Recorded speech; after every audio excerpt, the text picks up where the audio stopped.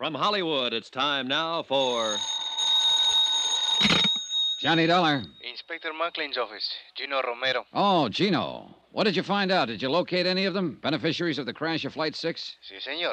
It was an affair most simple. A matter of making a telephone call to the airport. Then they've left Mexico City. Si, senor. The Senorita Marvel Terrence has taken the 10 o'clock plane this morning to Acapulco. Oh? Senor Blakely has taken the 11:30 plane to Acapulco.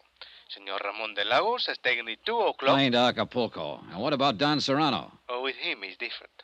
At 2:45, he's depart from Mexico City in a special charter plane. Look, Gino, is there another flight to Acapulco this afternoon? But, of course, at 4:30. Already I have 2 reservations. Good. I'll meet you at the airport. What's the flight number?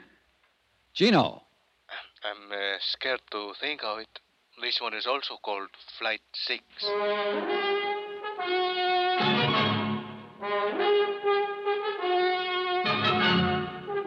Tonight and every weekday night, Bob Bailey in the transcribed adventures of the man with the action-packed expense account, America's fabulous freelance insurance investigator. Yours truly, Johnny Dollar.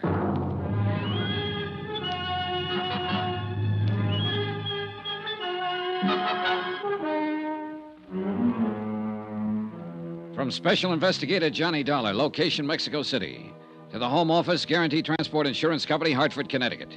Assignment, the Flight 6 matter. Expense account continued. Item 9, $63.45. Incidentals in Mexico City and plane fare to Acapulco. One more of the sharp contrasts of Mexico. We left the stiff formality of the city behind us, the cool, thin air of the high plateau, and 50 minutes later, we stepped off the plane and into the steaming heat of the tropics. Barefoot tourists in shorts and barefoot natives in white cotton dungarees. Soft brown skins and flashing teeth. Mangoes, papayas, and the heady scent of tropical flowers. Blue sky, blue Pacific, and a burning sun. And a bay so bright and beautiful it breaks your heart. Acapulco.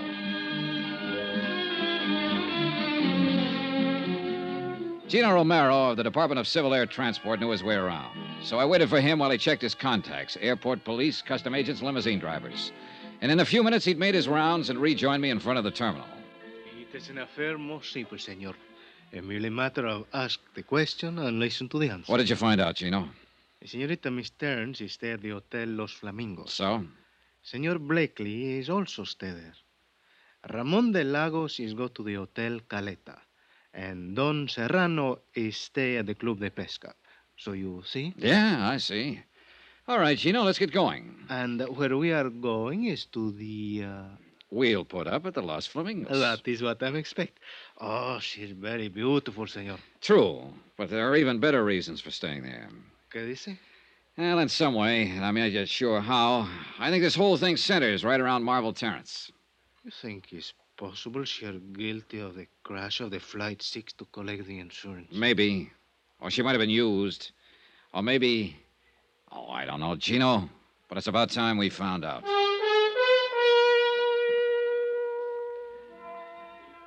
Expense account, item 10, $1.50. Limousine fare from the airport to the hotel. The Flamingos is built on a point near the far end of the peninsula, set on a headland high above the white smother of surf below. And there, just before dusk, with the western sky a yellow blaze of glory beyond the far rim of the Pacific, I found her. She was sitting on the open terrace by the edge of the cliff. And once again, she was alone. Sit down, Johnny. Thanks. I suppose I should be surprised, but I'm not, really. I guess I rather expected you. Well, then wasn't it a waste of time to run away from Mexico City? I've always run away, I guess. And most of the time, I imagine you've been followed. Or maybe I wanted to face you here, where it's so beautiful. Where perhaps you'd be able to understand me a little better. Is that what you want, Marble? To be understood? Doesn't every woman? I thought it was more often the man. And usually it's his wife who doesn't understand him, isn't it? I see this isn't going to be just a social chat. Oh, I doubt if it could ever be just a social chat. Not with you. Now, you got too much impact for that. A compliment? That's a fact. There's no place else in the world with sunsets like the ones here. Every evening.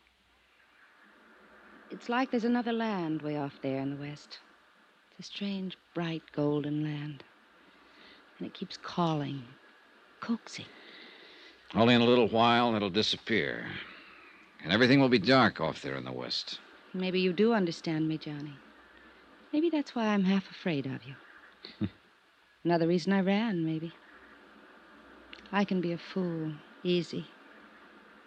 Sort of hereditary defect, you might say. Well, that's a common affliction. Rarely fatal. Rarely doesn't help. Once is enough. You know something? When I die, I want to be buried up there in the middle of a sunset. It'd be kind of lonely, wouldn't it? I think I've always been lonely. Do you know I haven't a single living relative in the world? Not one. I was 14 when my parents were killed in an auto accident. I stayed in a boarding school, and the bank handled the estate. When I was 21, they turned it over to me. And since then, I guess that's not what you want to know, though, is it? Not exactly. Want to tell me about it, Marvel? No. As a matter of fact, I don't. I don't even want to think about it. It would be better if you would. For whom? For me? I doubt it. I feel dirty, Johnny. Telling wouldn't change that. It might. Anything I'd tell you would be only suspicion, not fact. Wouldn't? Unless, of course, you're expecting a confession. Do you have one to make? No. But you know who caused Flight 6 to blow up and why, don't you? No. I can make a guess, that's all. Like to tell me that guess? You'll find out soon enough, Johnny, and I'd rather it didn't come from me. 11 people have died, Marvel. I know. 10 on the plane that crashed, and the baggage handler who was murdered later, and You whoever... don't have to remind me of it. I couldn't forget it if I wanted to. I told you how I felt, now drop it, Johnny. All right. I didn't know. That's all I can claim. I just didn't know. What do you mean? Nothing. Look. It's dark out there now. And sunset's gone. There's always another one. I wonder.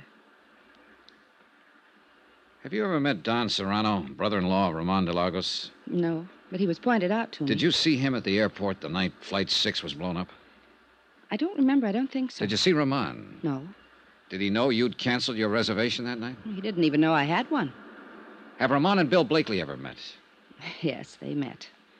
And detested each other on sight. Well, that's understandable in view of the circumstances. Oh, I guess, but why are people like they are? Did you arrange for Blakely to follow you here? I didn't tell anybody I was coming. And he was a good guesser. So was Ramon and Don Serrano. I know. They're all here. Why? They don't even know me. They don't want to know me. Not in any real way, but they're here. Oh, yeah, they're here. And I think you ought to tell me what you know, Marvel. Tomorrow, maybe. Not tonight. Let me have just one night, Johnny. All right. Take me to dinner. Dance with me. Laugh with me. Give me just one evening. Will you, Johnny? Sure. And thank my lucky star for the chance. You're sweet. I'm saying it now, without any strings. No matter how things work out, I'll still mean it. You're a sweet guy, Johnny. Give me time to change.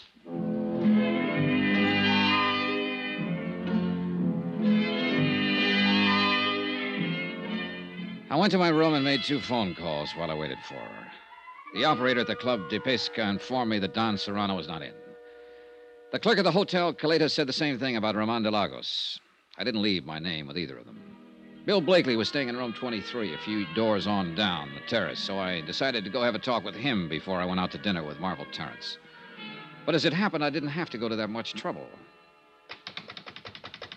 Yeah, who is it? Blakely, I'd like to talk to you. Come on in. Do you always cover your visitors with a gun? Only when I spot him listening outside my door. I don't know I what saw you're- your shadow against the shutter there. You've been standing outside for the last 5 minutes, Blakely. You listened to me make a couple of phone calls. Did you learn anything you wanted to know? Dollar, suppose you were suspected of sabotaging an airliner and killing 10 people. Wouldn't you want to know what kind of a case was being built up against you? What makes you think you're under suspicion, Blakely? I know I am. Ed Palmer and Jim Rourke were my partners. When they died on that plane, I became sole owner of the firm. There's the motive. I've got a warehouse full of dynamite in Mexico City. There's the method. I can go even farther than that. What do you mean? You mentioned one motive. Why didn't you mention the other one? What other one? Marvel Terrence. That crash not only eliminated a pair of business partners, it wiped out a couple of rivals. Just one thing wrong with that dollar. Marvel had a reservation on that plane herself. She only decided at the last minute not to go. I wouldn't have been gaining much if I'd killed her along with my rivals, as you call them. Uh-huh. Maybe that's why you cornered her at the airport and argued her out of going. Yes, I did talk her out of the trip. But not because I'd planted an explosive on board. How do you feel about her, Blakely? I'd give my left arm. It wouldn't do any good. I'm just not the guy. I never have been and never will be. Maybe you are. She says she's having dinner with you tonight. That's right. She is. How do you feel about her, Dollar? I don't know. Expense account item 11, $26.40. Taxis, dinner, drinks, and dancing for two. The Copacabana with its blue lights and the surf right at your feet and a million stars low enough to touch. The warm water of the bay lapping softly at the pilings. The Las Americas, the Casablanca. Music, champagne, and the tropic night. And then finally, much later. Good night, Johnny, and thank you. Tonight, for the first time I can remember, I wasn't alone. And then, only an hour afterward, I was wakened out of a sound sleep. Senor Dollar. Right with you, Gino. What was it? It's a senorita, I think. She's on number 8. Come on. But she wasn't in number 8. Her door was standing open and the room was empty. We searched the terrace out toward the edge of the cliff where I talked with her at sunset. We saw the broken section of railing and found one of her slippers and a pack of her cigarettes lying nearby. In pitch darkness, we slid and scrambled down the steep path to the beach.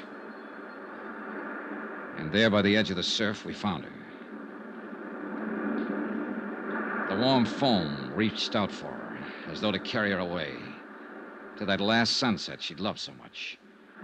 She looked very beautiful, but very much alone. As alone and as lonely as death.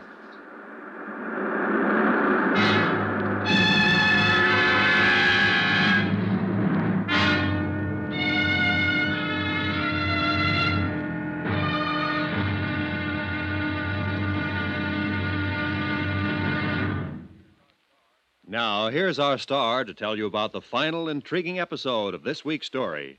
Tomorrow, a desperate killer is cornered and strikes back in a deadly counterattack. Final showdown. Join us, won't you? Yours truly, Johnny Dollar.